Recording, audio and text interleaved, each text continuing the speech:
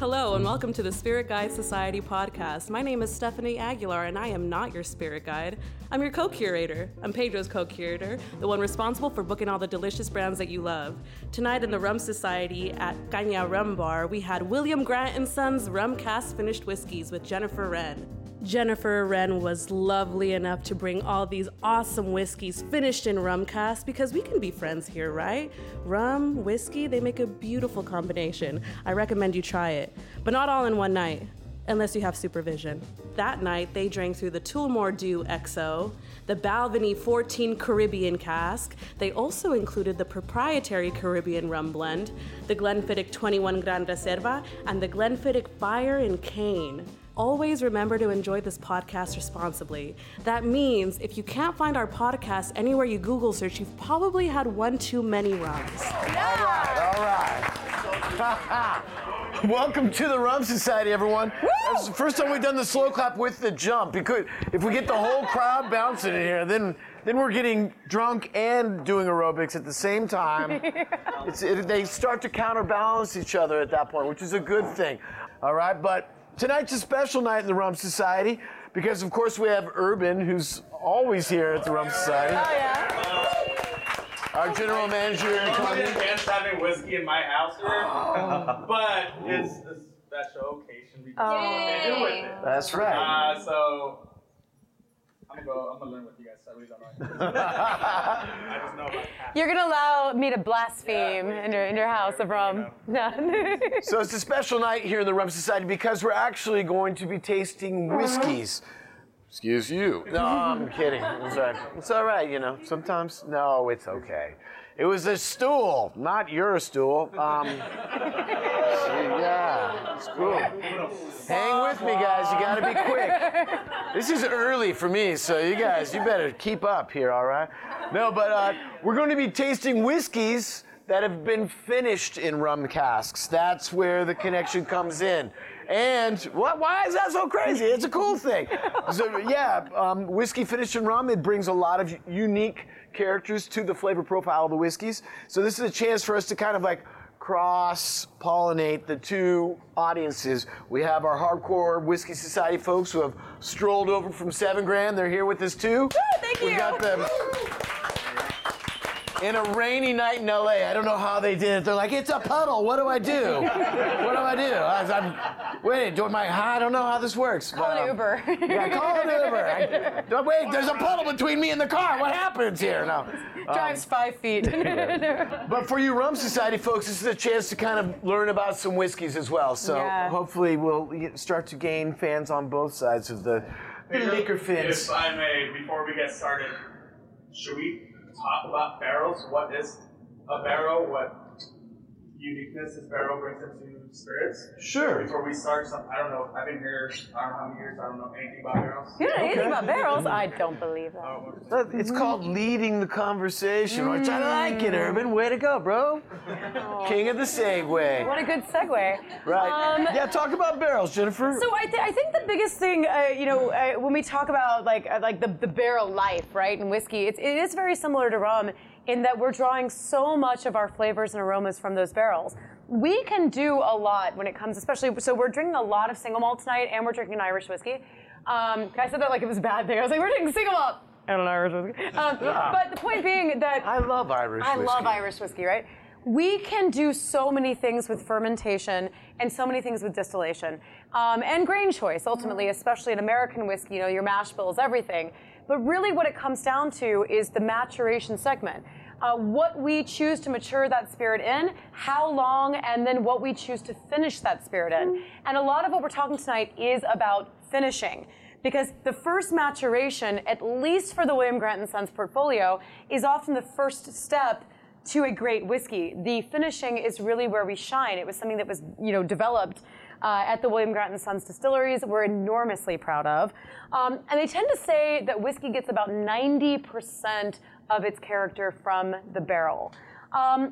I kind of agree with that. I'm kind of in that world. No, you're looking a little bit like he's like I'm not so sure. So tell me what you think. Well, it depends on the fermentation a lot. I think there's a lot of flavors that can come that are caused by the yeast and the fermentation, and of course the mash bill. When it comes to something like when you're just talking about single malt, where there's just one ingredient in that bottle, right? Well, then yes, I would think that the maturation has a huge effect on that. But when you use a variance of grains in your mash bill, I think there's more opportunity for that flavor profile to be a little more different. So it might drop down to like 70% of the flavor and the color come from the barrel. We are going to talk a little bit about the differences in fermentation when we taste two of the whiskeys tonight are actually finished in the same style of rum, the same kind of rum, but they are vastly different whiskeys.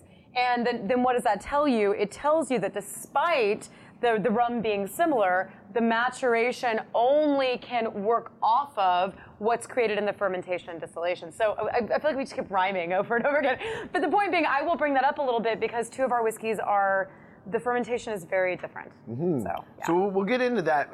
But going back to Urban's question about like what a barrel is, most of all the spirits you've ever had in your life, if it's a brown spirit, it comes out of a used bourbon cask. Because in America, we've got the rule that if you're going to call it a bourbon, it has to be a charred white oak barrel that's being used for the first time, which means that everybody else gets to buy our recycled barrels to start their spirits off in. So rums usually start off in used bourbon casks. Even tequilas, reposados, and añejos, they're usually resting in used bourbon casks.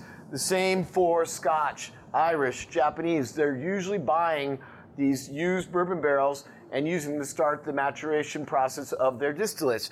That means right now there are container ships crossing the Atlantic that are full of barrels that have pretty much just air in them. But the craft of barrel making is so intense, like it's such a high level of craft that rather than take them apart, pile up the staves and try to put them all back together at your distillery, no, it's much more intelligent to keep that barrel whole. I actually got to correct you just for us. You guys take them apart? We have an on-site cooperage at Balvenie. Very rare. Yes, that services both the Balvenie and the there. Yes, you have. I saw them it's so great.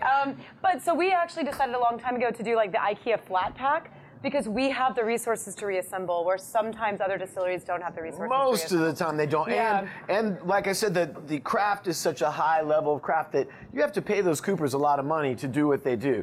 Yes, and guys, I don't know if you know this, but coopering is really one of those ancient, and to steal a Balvenie phrase, a rare craft.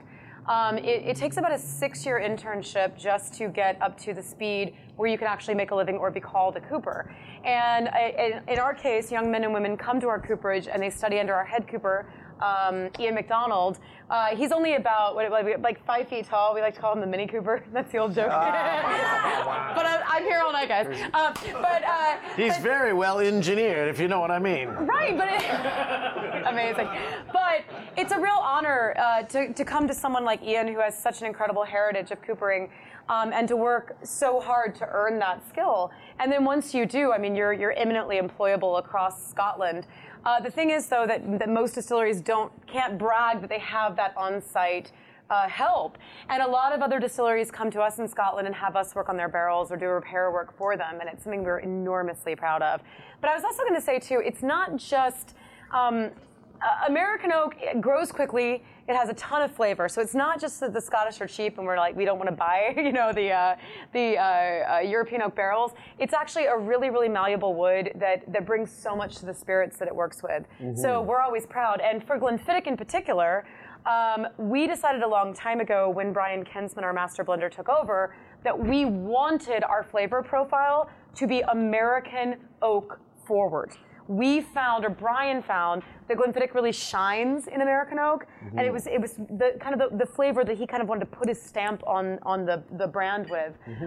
So we keep moving more and more towards using more and more American oak, and that's just our vibe. I think if you think about some other whiskeys like Macallan or Glenfarclas, they're actively searching for a sherry forward profile, but that's not what we want to do, and it's not really about cost; it's about taste.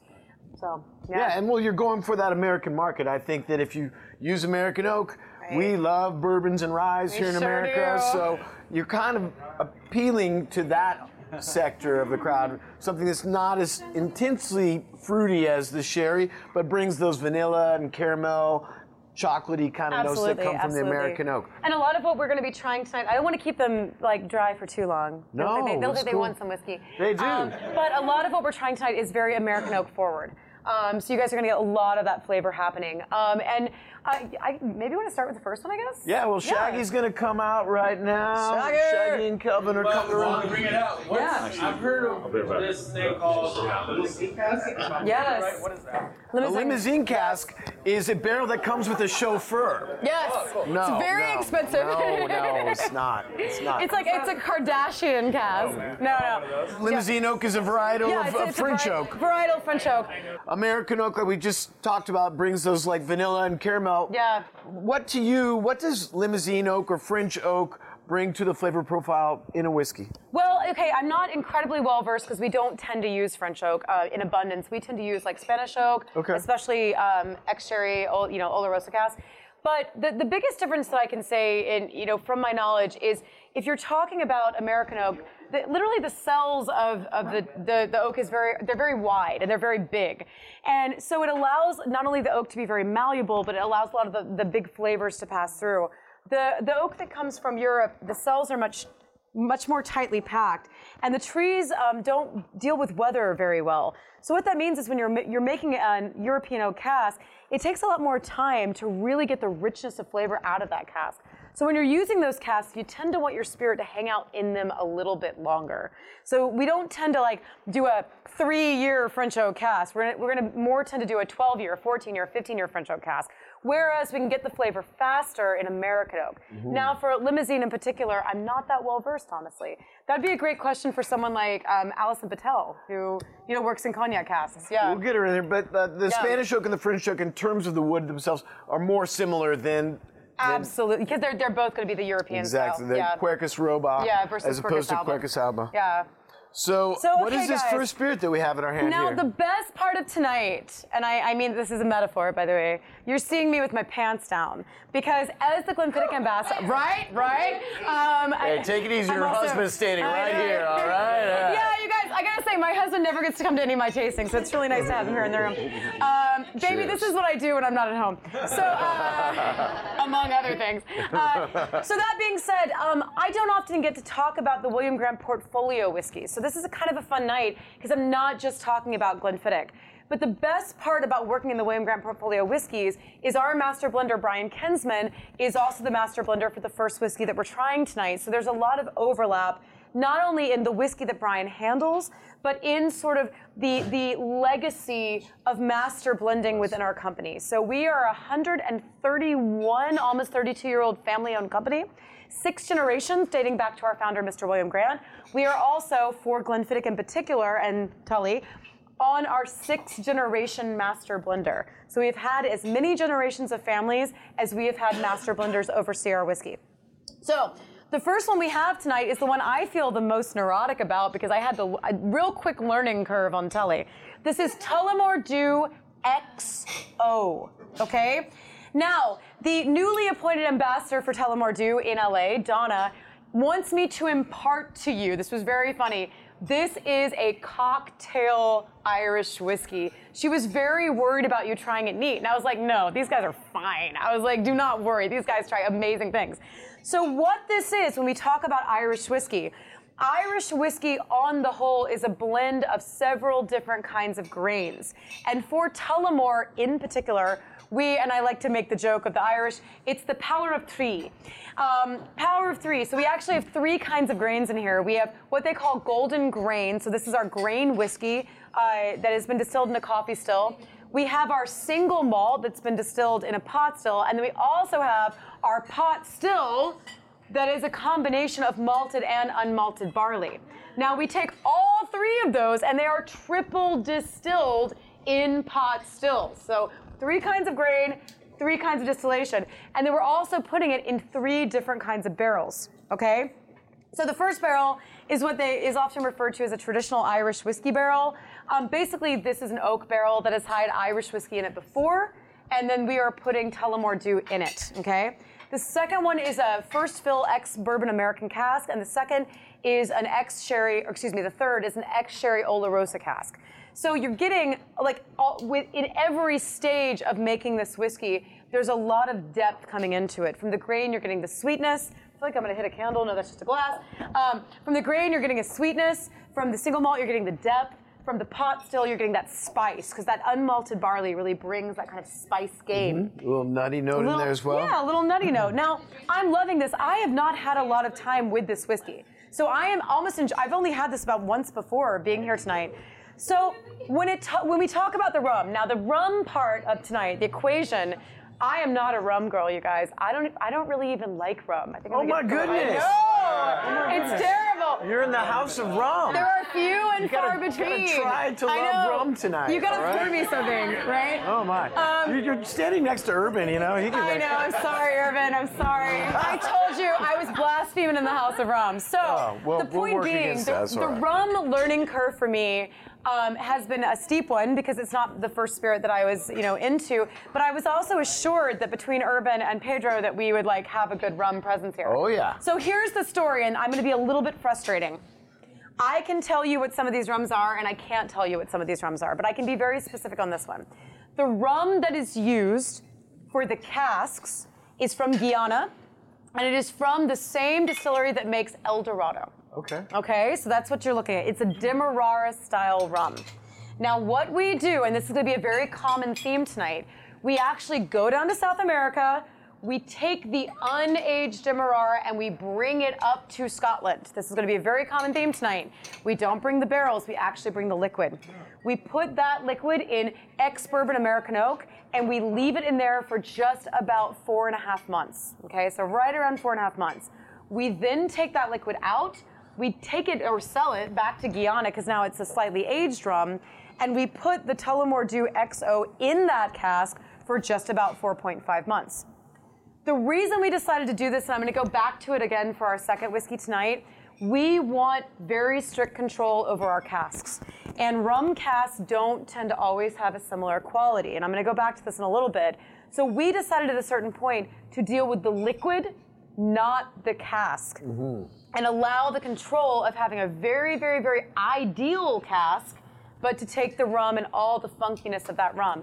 Now, I don't know if you guys want to add a little bit about a Demerara style from Guyana or El Dorado specifically. That distillery has a number of different kinds of stills there, which is kind of what makes them unique. They have a bunch of heritage stills, which 4 or 5 different kinds of stills. Some of the oldest stills, over 200 years old. They still have a wooden pot still. A working wooden pot still that was brought over 200 years ago. Yeah, a Versailles still from France that was brought over. So the El Dorado Distillery, or the Demerara Distillery, is known for these amazing heritage stills. Well, I will be very clear. One of the things to think about tonight is most of the rum we use that we actually source from these guys, it's not meant to be drunk. The whole point is we're looking for rums that have a really big aggression almost, so to temper that cask.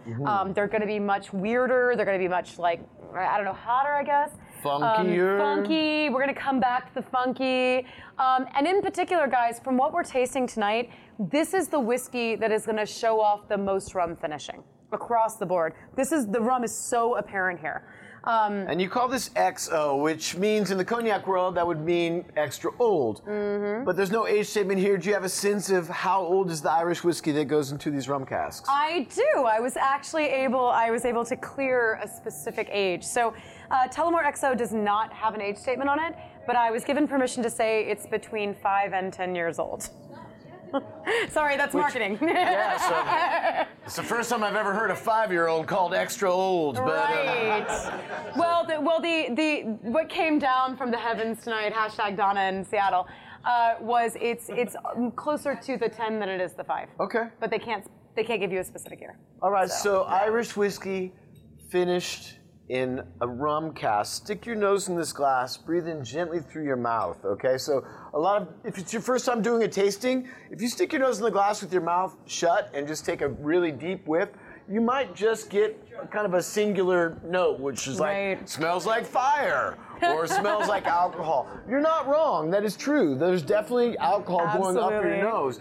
The thing is, you want to slow that all down so we can think about what food words you're reminded of, or it could be flowers, or it could be a place you've been. So go slow, stick your nose in that glass, breathe in gently through your mouth, and think about what you're reminded of, because your ability to smell and taste comes from memory, all right? What you're reminded of. Oh, she's good. She's No, good. I was going to say, I recently became a big fan of the reverse breath also, and this is just something I've been doing recently. You actually take a little bit of the whiskey in your mouth, you really swish it around your tongue, and while it is still in your mouth, like actually try to breathe, don't choke, but breathe and then exhale through your nose. If you're a beginner, don't do that because you might just puke. Die. But it's a fun, it's a fun thing because you're actually accessing, all those receptors from a different way. It's your retronasal. Retronasal experience. You're using your polymodal nociceptors. Yeah. I got to say that twice in one night. Don't scare them. This is terrible. It's cool. I'm king of the nerds. Be very afraid. King of the mole people. Okay, so while you guys are finishing up this dram, we call it a dram in the whiskey world. I don't know. What do you guys call it, a dram in the rum world? What do you call it? We call it a sherry glass of fun. A sherry glass of fun. I'm going to wax poetic for a second about the next one we're about to try. So, remember I mentioned our master distiller, Mr. Brian Kinsman. So, Mr. Brian Kinsman, I like to call him Mr. Brian Kinsman, by the way. He also enjoys that. Was educated by one of the most famous men in the history of single malt whiskey. He is the longest serving master blender in the world. He is a member of the British Empire, awarded by Queen Elizabeth II for his service to the whiskey industry. Can anybody name this man that's not David Laird? This is like an industry insider question. You guys here. got this. Like whiskey guys, come on. The most famous master blender in the history of single malt. Longest serving master blender. David Stewart! David Stewart. David Hasselhoff. David Hasselhoff, you guys. Not David Hasselhoff. No, I don't think David Hasselhoff's drinking anymore. So, but David Stewart. Whoa. Sorry, I apologize, Mr. Hasselhoff. Respect. But David Stewart, guys. So when we call out the hallowed name of David Stewart, it's not just because he works for William Grant & Sons, although we're very proud of that. It's because he is truly a master of his craft. I mean, like hands down, he is a god among men when it comes to master blending.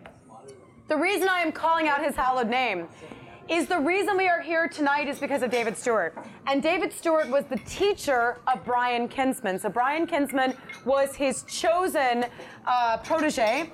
And everything that Brian learned, he learned from David Stewart. Now, the reason this matters is in the very early 80s, David Stewart started experimenting with a little thing called cask finishing, okay? Everything you know about the modern whiskey industry is derived from the art of cask finishing. It changed the world of whiskey. And this is the idea, basically. You're gonna take some liquor, whiskey, that's in a barrel, and you're gonna mature it in this barrel, and then you're gonna take that and put it in a second barrel. It's like magic. I know it sounds so simple, but the difference in what David was doing was not just randomly moving liquid to liquid to liquid. He was actually moving liquid from one barrel to another with a very specific intention. And that intention was to use a shorter maturation in the second barrel to create some specific flavor profile. What he did is in 1983, he released the first finished whiskey ever in the history of the world, the Balvenie Classic. That is now known across the world as Balvenie Doublewood.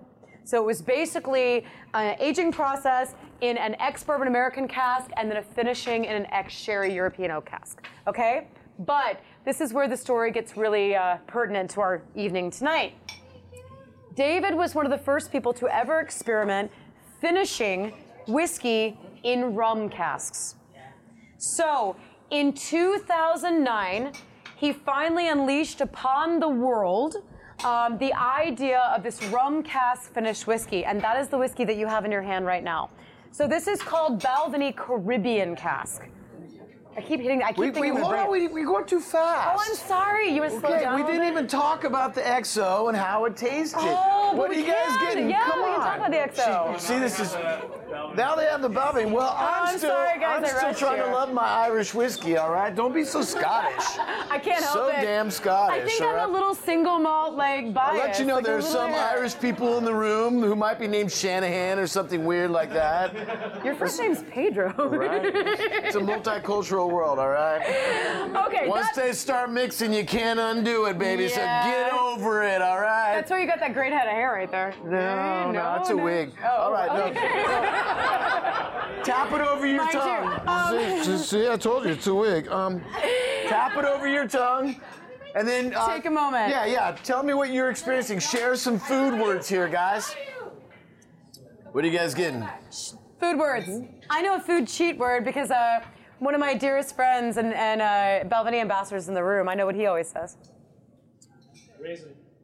Ooh. Raisin, okay. Apple cider. Apple cider. Pear. Pear, excellent. What else? Brown butter and graham crackers. That's brilliant. That's what I was getting off the Balvenie as well, I think. Yeah, definitely brown butter. But I'm still lingering on that first one. I'm over here in Tullamore XO world. I'm getting some citrus. I'm getting some that golden raisin. I get like raisin notes from the rum cask. I totally do. And guys, if you have the luxury of having both glasses, I do recommend going back and forth. Because the Tullamore XO is going to have a lot of spice, whereas the Balvenie is going to be very clean and sweet and deep. Yeah. Bag of gummy bears. Bag of gummy bears. Nice. That's my drag name. Wow. Okay, the age statement. So the Caribbean cask is 14 years old. Very specific age statement. And I want to give a little bit of history of the Caribbean cask. Okay. Which is that when this was first, sprung from the mind of Zeus, David, it was designed to be Cuban cask. And what we were doing at the time is we were actually sourcing Cuban rum casks. Now remember, I said we now only source liquid, but in the beginning, when David created the world, we were sourcing the casks.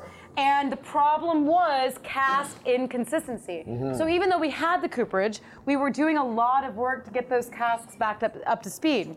The second problem we had is with the American embargo for Cuban products, we suddenly found out we could not sell Balvenie Cuban cask in America. That's a big problem. You guys are the #1 consumer of whiskey in the world. So after a little while, they decided to forego the casks and to actually source a proprietary blend of Caribbean rums to create a proprietary blend to bring that unaged rum up to the distillery, put in ex-bourbon American oak casks, let it sit just like the Tully XO, and then have that cask tempered and then put the Balvenie in there for just under 6 months. So no longer Cuban rum. Well, I can't exactly say that. It's a proprietary blend from up to 3 islands. Okay.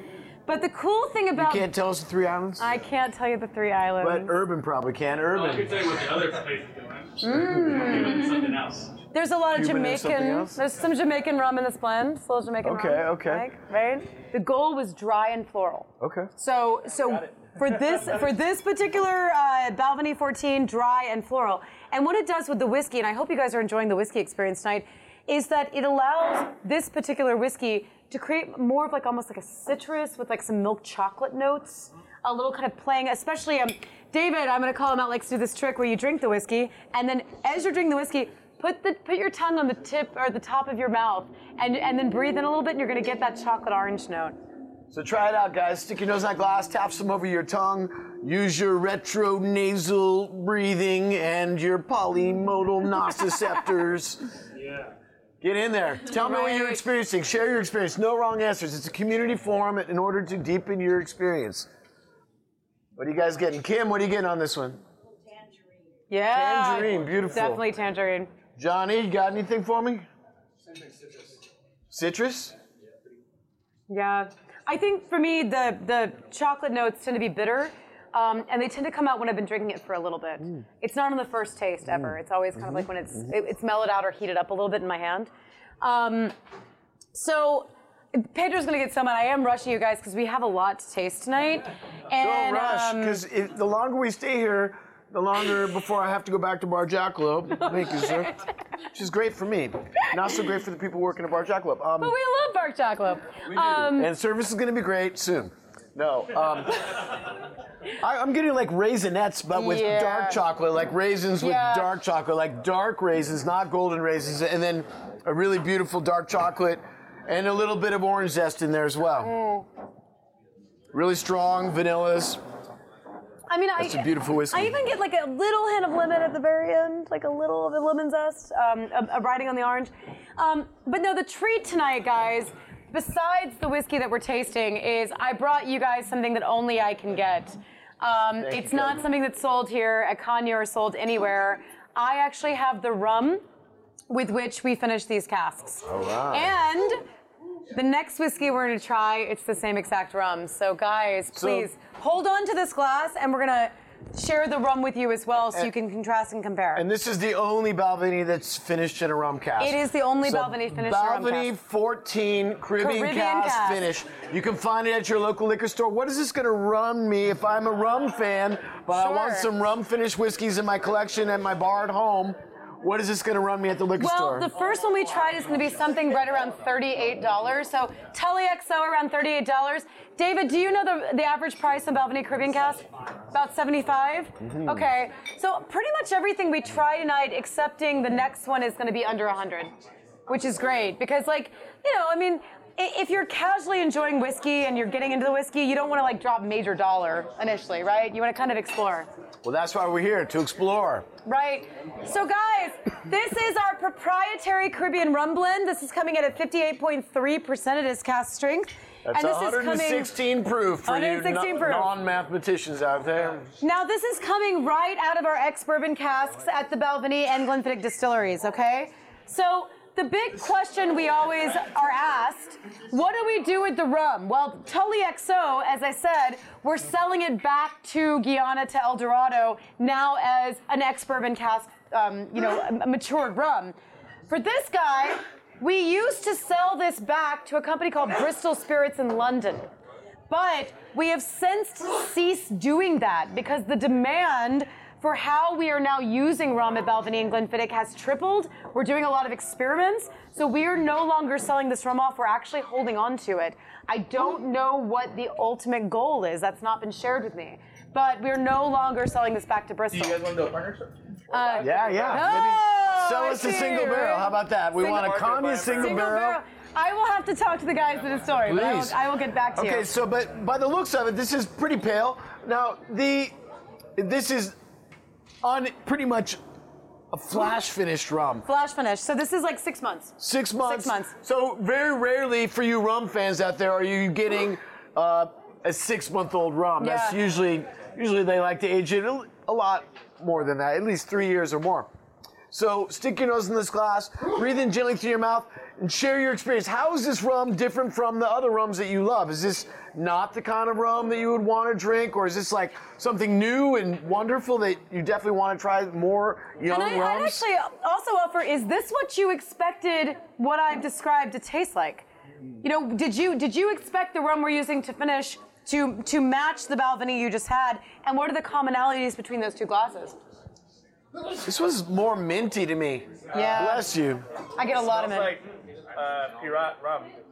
That comes from Ghana as well. Oh, Rum to dine in the Pirat. Oh, see, now Urban's closing in. He's closing in I on know. it. Orange and mint. Absolutely, and as you said, the orange is definitely coming out in the rum. And so this is where, guys, I'm gonna get a little geeky about fermentation, okay? So you know when we ferment, there's always a goal in the amount of time in which we ferment. So depending on where we decide to stop fermentation, those are the esters that we're creating that we will eventually, through distillation, highlight, right? It's the big difference between what you just had, Balvenie Caribbean cask. They have about a 36 to 38 hour fermentation. So what you're doing is you're developing cereal notes. You're developing honey-like notes, maple notes, all those things that make Balvenie like rich and sweet and deep. The way that when you think about the Balvenie portfolio, it all has that kind of sexy richness to it. Yeah, it's beautiful whiskey. Oh yeah, I mean no one can deny. Balvenie is like top of game, right? And by the way, to give you a really quick history lesson, Glenfiddich single malt was founded in 1887 by Mr. William Grant, And Balvenie is our sister distillery that was founded in 1892 by Mr. William Grant. So it's literally, we are sister distilleries. We're about 1,000 feet from each other. You just walk down the hill, you're at Balvenie. So we share a lot of DNA. And again, we've shared master blenders. So we share a lot of DNA in how the whiskey is made. Now, when it comes to Glenfiddich, we have a 72-hour fermentation. What that means in the life of yeast, which can't be that exciting of a life, but the life of yeast sounds very exciting to me. Get drunk and party and die, right? All right. Very LA, by the way. Yeast is very LA. But what we do is we're pushing. It's very LA. Do some cocaine, wreck a hotel room. That's how yeast is. Wow. But I'm Wow, we just had a roar of approval come up from the back of the room for cocaine and trashing hotel rooms. Okay. And then I got fired. Anyway. It's only Monday. The point being that we at Glenfiddich are pushing the yeast to the very, very, very end of its life. We're taking as much as we can from that yeast. So in the case of Glenfiddich, we're actually building fruity esters. And initially, when you guys on the telly, you notice the pear and the apple. That's very indicative of the Glenfiddich flavor profile. Definitely. So when you think of Balvenie, cereal, honey, richness, when you think of Glenfiddich, you're thinking of bright fruit like the springtime, very green notes. Mm-hmm. Now, why am I building a watch to tell you what time it is? Okay? The reason is we just tried the Balvenie 14 Caribbean cask, finished in this beautiful rum, and we're about to try the Glenfiddich 21-year-old Grand Reserva, also finished in this beautiful rum. And the beauty of that, and the reason I'm loving doing this tasting right now, we so very rarely get to taste Balvenie and Glenfiddich back to back, and it shows you, as we were mentioning earlier, how fermentation, distillation, and maturation years can affect how much a whiskey is different. So same rum, same time in the finishing cask, entirely different whiskeys. So guys, hold on to your rum. Don't let this one go for a second. I'm off of the rum. I'm getting a great phenolic quality. I'm getting the Jamaican influence for sure. It's a little funkier. You get these kind of rubbery phenolic notes. You get the graham cracker in there as well. Definitely graham cracker. Yeah. It is something that it's aggressive rum that I can see causing a strong effect into the barrel very quickly, which makes for a good finishing. Right. All right. And one of the reasons, by the way, the Balvenie Caribbean cask is 100% American oak. So there's no Excel or Rocha Sherry, any of that touching it at all. The one we are about to try, the Glenfiddich 21, is also 100% American oak. So the reason for that is when we're, as you're pointing out, this very short maturation process for the finishing cask, the Quercus alba has those big cells. And the rum is going to be able to penetrate that wood very quickly and achieve the goal of creating a rum cask that we want. If we were forcing this into like French oak or Spanish oak, it's going to take a lot longer amount of time for the rum to penetrate that wood. So we want to be working with the ex-bourbon because it allows us that flexibility. Mm-hmm. So guys, this is by far one of my favorite Glenfiddichs of all time. If you've ever been to a tasting with me, you'll know I will always say this if you remember nothing. It is Glenfiddich. Glenfiddich. Don't be a dick, say Glenfiddich. It's not Glenfiddich, okay? But a long time ago, I had the pleasure of doing a magazine shoot where every person in the shoot was supposed to relate to the Glenfiddich they were drinking. And I actually chose 21 as my Glenfiddich, and someone was like, oh, you chose the expensive one. And I was like, no. I am fancy. I was like, no, I chose the one that is sweet but spicy.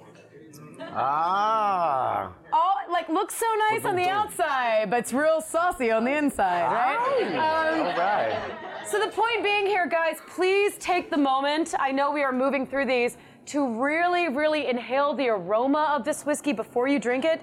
Take a minute and then get it all over your tongue because it is a dual experience. And it's 21 years old. So we like to encourage people when you're drinking an older whiskey like this, really take your time with it. Chew on it for 21 seconds, perhaps. Like really, if it took 21 years to make, can't you take 21 seconds of your life to try to enjoy it? Yeah. To try to understand it? It's a really precious and rare single malt Scotch coming around. This is super, not a shooter. So wait, I just want to clarify. So the Tully XO was sourcing the rum from Guyana, the El Dorado distillery. The Balvenie Caribbean cask and the one you are trying right now, Glenfiddich 21-year-old, that is our Caribbean blend. So none of that rum is from Guyana. That is all the Caribbean blend rum. No, the barrel. Oh, the barrel. No, it's only the liquid. We only source the liquid. Only source the liquid. Yeah, no barrels. Yeah. It's the rum, not the barrel. If guys, again, if you take away one thing, thank you, Prairie, for saying that. We are sourcing the rum liquid, not the rum barrel. That is the through line of all of these. And the reason is, if you look at what we're tasting tonight, the newest expression that we're going to taste last, all of this tradition came from experience. So if you look at like what we learned about rum cask finishing, it goes in order: Balvenie Caribbean 14, Glenfiddich 21, Tully XO, and the last one tonight, Fire and Cane. But that was a learning process. It takes a while to get shit right, you know? I mean, it takes a while for, our master blenders, they do a lot of experimentation. They do a lot of R&D. You know, you don't just come out of the womb with perfect, rum cask. It takes a minute. So, yeah. So Glenfiddich 21 finished in rum cask that they made. Essentially, you made your own rum cask. We made our own rum cask. So remember, the through line is the Caribbean Cask 14 and the Glenfiddich 21 both use this rum to temper the cask. Now, the reason I'm bringing this up, let's go back for a second. Let's ruminate.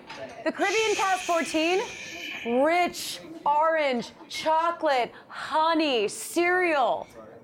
Same rum, but the Glenfiddich 21, very, very, very big stone fruit, coconut, tropical flavors on the nose, right?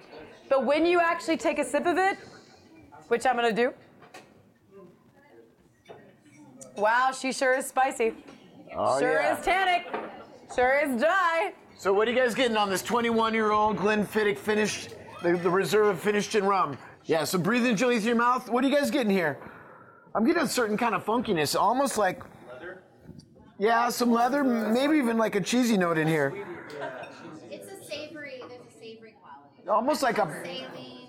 or Parmesan. I'm thinking like almost like a Parmesan in here. I get that. Yeah.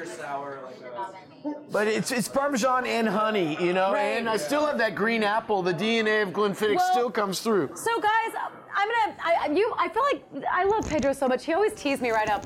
But one of the things when we talk about single malts, and I know this is a little bit different from the rum world, the reason single malts are so desired is not because they're better whiskeys. Blends are beautiful whiskeys. There's a million beautiful blended whiskeys.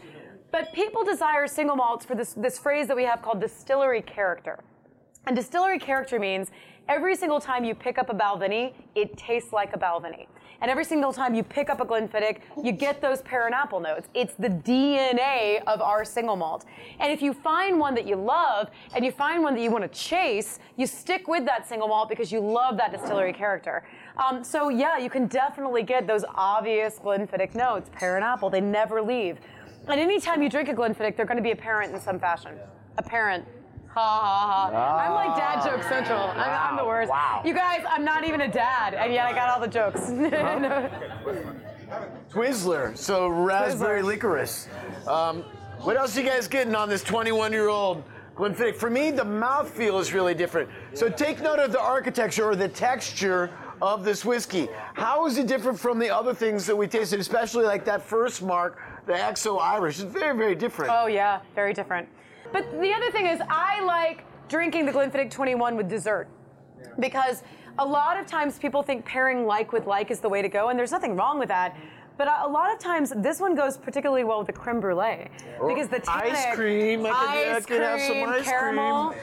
Yeah. But the tannic actually creates a juxtaposition between the sweet, and it's really nice, you know. One of the things I always want to stop and like step back for a second. You've probably heard me say this before, Pedro, but only 5% of 5%, let's try that again, only 5% of all single malts ever make it to 20 years. They're usually blended down, right? Only 5% of that ever makes it out of Scotland. So you guys in America, because we are one of the biggest markets for single malt, we get the lion's share of 20-plus-year-old whiskeys. we get all the allocated whiskeys. We get all the rare whiskeys in this country. And the Glenfiddich 21, we get the lion's share of that across the universe. So, you know, it's a treat to drink a 21-year-old whiskey. It's people put a lot of years of their life into caring for these barrels and making sure it's and whole towns, good you know, stuff. it's the history of a town in here in 21 years. I was going to say one more thing that, you know, older whiskeys are not more expensive because they're better. And I hate the word better. Better, the whiskey you like drinking is the best whiskey. The rum you like drinking is the best rum, right? So, the last one I am really excited about, guys, and I'm not rushing you. I know we like hold onto your glasses, like drink slowly. But the savor this 21-year-old really scotch here. The last whiskey we are trying tonight, we put it on the docket at the end because this is a peated whiskey. And if you drink it, it will blow out your palate for everything else that came before it. I think I'm ready. You think you're ready? I think I can handle it. You're taking like a deep squat? Deep breath at least. That was not a deep squat, by the way. This whiskey is the newest Glenfiddich to hit the market worldwide. If any of you guys are whiskey fans, we released a series about 18 months ago called the Experimental Series. Kind of a playground for Mr. Brian Kinsman to do some of the experiments that he had been doing at the distillery, but actually codify them and bottle them. And this has been a lot of fun. So the first experimental series was IPA. We actually partnered with a beer maker and created a proprietary IPA to season casks and then finish our whiskey. So the second one in the experimental series was a collaboration between 20 whiskey experts and Brian Kinsman choosing 20 casks. Number 3 never existed. I don't know what the F happened. It just disappeared from like time. Number 4 was Fire and Cane, which is what is in your glass tonight. Now the big joke for Fire and Cane is that it is a collaboration with young Brian Kinsman and old Brian Kinsman. Let me explain. So young Brian Kinsman, when he was first a protege of David Stewart, was working with a lot of peated Glenfiddich. Now, I know that sounds kind of weird because we don't really do a lot of peated Glenfiddich, but we, for 1 week every month, we actually do peat Glenfiddich. And he was messing around with barrels and laying down barrels because whiskey's a long game. Oh, yes. So a lot of times we do stuff that doesn't necessarily make it to your mouth for a lot of years. So this is way, way back in the late 90s, okay? So young Brian working with peated, new Brian has been working with non-peated.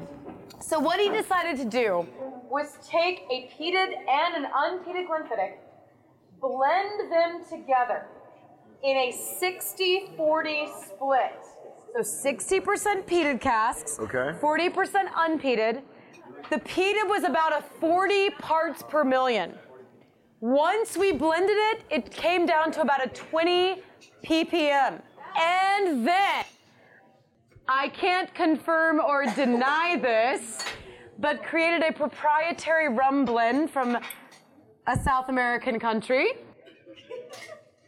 and took that unaged rum back up to our distillery in Scotland and put it in ex-bourbon American oak casks and created a rum cask finished peated Glenfiddich.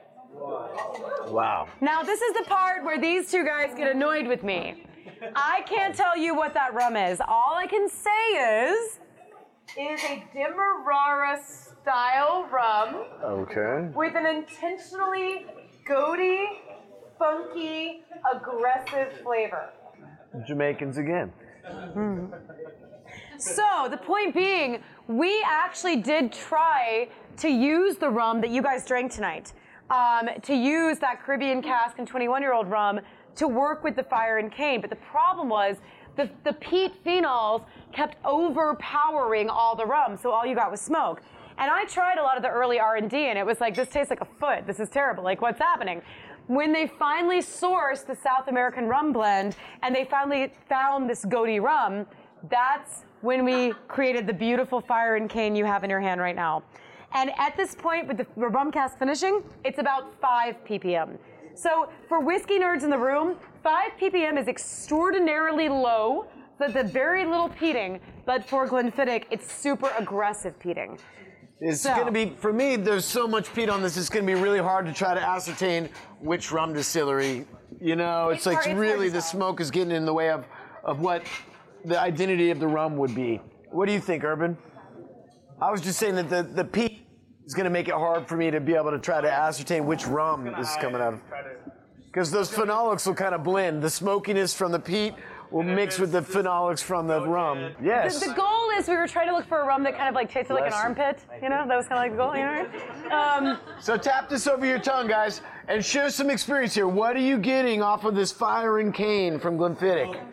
Smoke? I'm getting a little like cheesy funk on this too. Like I'm getting a little bit of like milk chocolate, but also like almost like maybe mozzarella. There's definitely like blue cheese funk. And a little silly fact. I mean, I know we're getting real like technical and stuff tonight. We like silly facts. I love silly facts. So William Grant had 7 sons and 2 daughters. And his youngest daughter was named Mita. Her name was Margaret, but Mita was her nickname.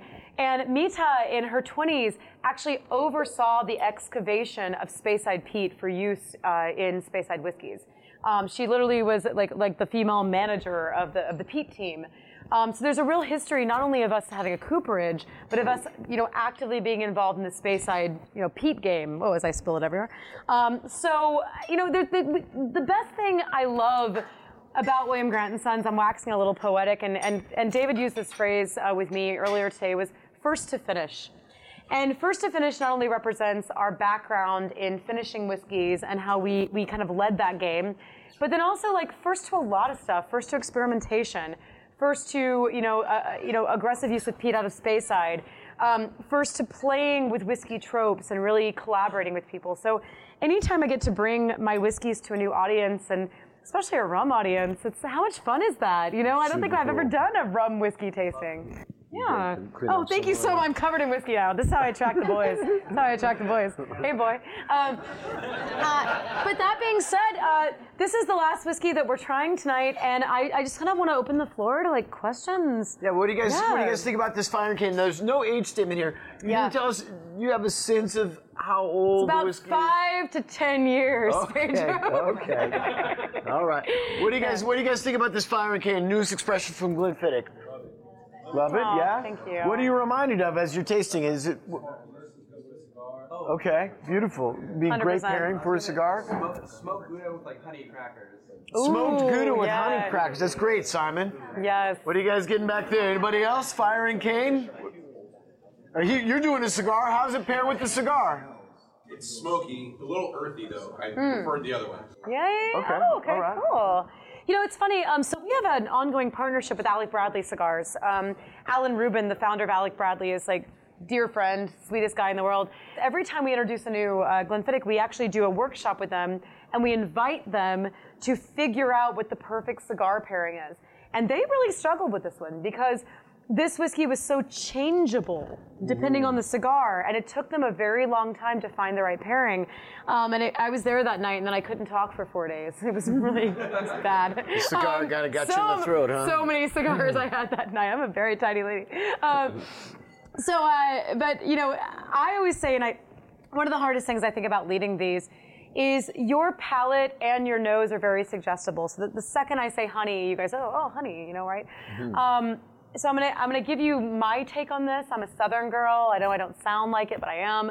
But this really reminds me of like a vinegar-forward Memphis barbecue, because you taste the char, you taste the savory, and then you get that kind of vinegar or sweet bite that's right on the top.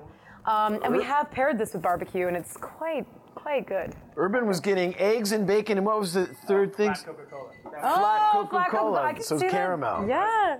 So that's a really cool thing. You guys came out with this really beautiful, complex whiskey that's very much at an entry-level price for folks who are buying single malt, maybe for the first time. This might be a great entry point. And like with a lot of love put into it. And I think that we work really hard to keep our prices low. We don't want our whiskey to not be accessible to people that are entering the whiskey category. We want it to be something that like Glenfiddich is something that you can have all the time, whether you choose to have the 12 or you choose to have the 40. It can be in your life. And they've made an active choice to keep the prices. I mean, just to a reasonable place. Well, thank you to all the folks at Glenfiddich. That is wonderful. Thank you, guys. Pedro. Let's give it up to Jennifer Wren from Glenfiddich. This is really fun. Really fun. Thanks for turning on the Rum Society and all these awesome whiskeys. And wait. right, we got to give a big round of applause not only to my ever-present companion Pedro, but the staff here at Kanya and Urban for joining us. Thank you so much for having us. They really work hard. They really work hard. Thank you for listening to the podcast. If you like what you heard, please head over to Apple Podcasts and give us a 5-star rating and review. The Spirit Guide Society is a Spirit Adventures production in association with Bitten from the Apple Productions. Special thanks to Tone Mesa for their post-production and audio services. The show is produced by Andrew Apple and me, Pedro Shanahan. Executive producer, Andrew Abrahamson. Be sure to like us on Facebook and follow us on Twitter and Instagram at Spirit Guide SOC. We'll be there to answer any questions you have, share what we're drinking, and more. And if you're still thirsty, you can always find more episodes of the show wherever you get your podcasts. Be sure to always drink responsibly. That means don't drink to forget, drink to remember.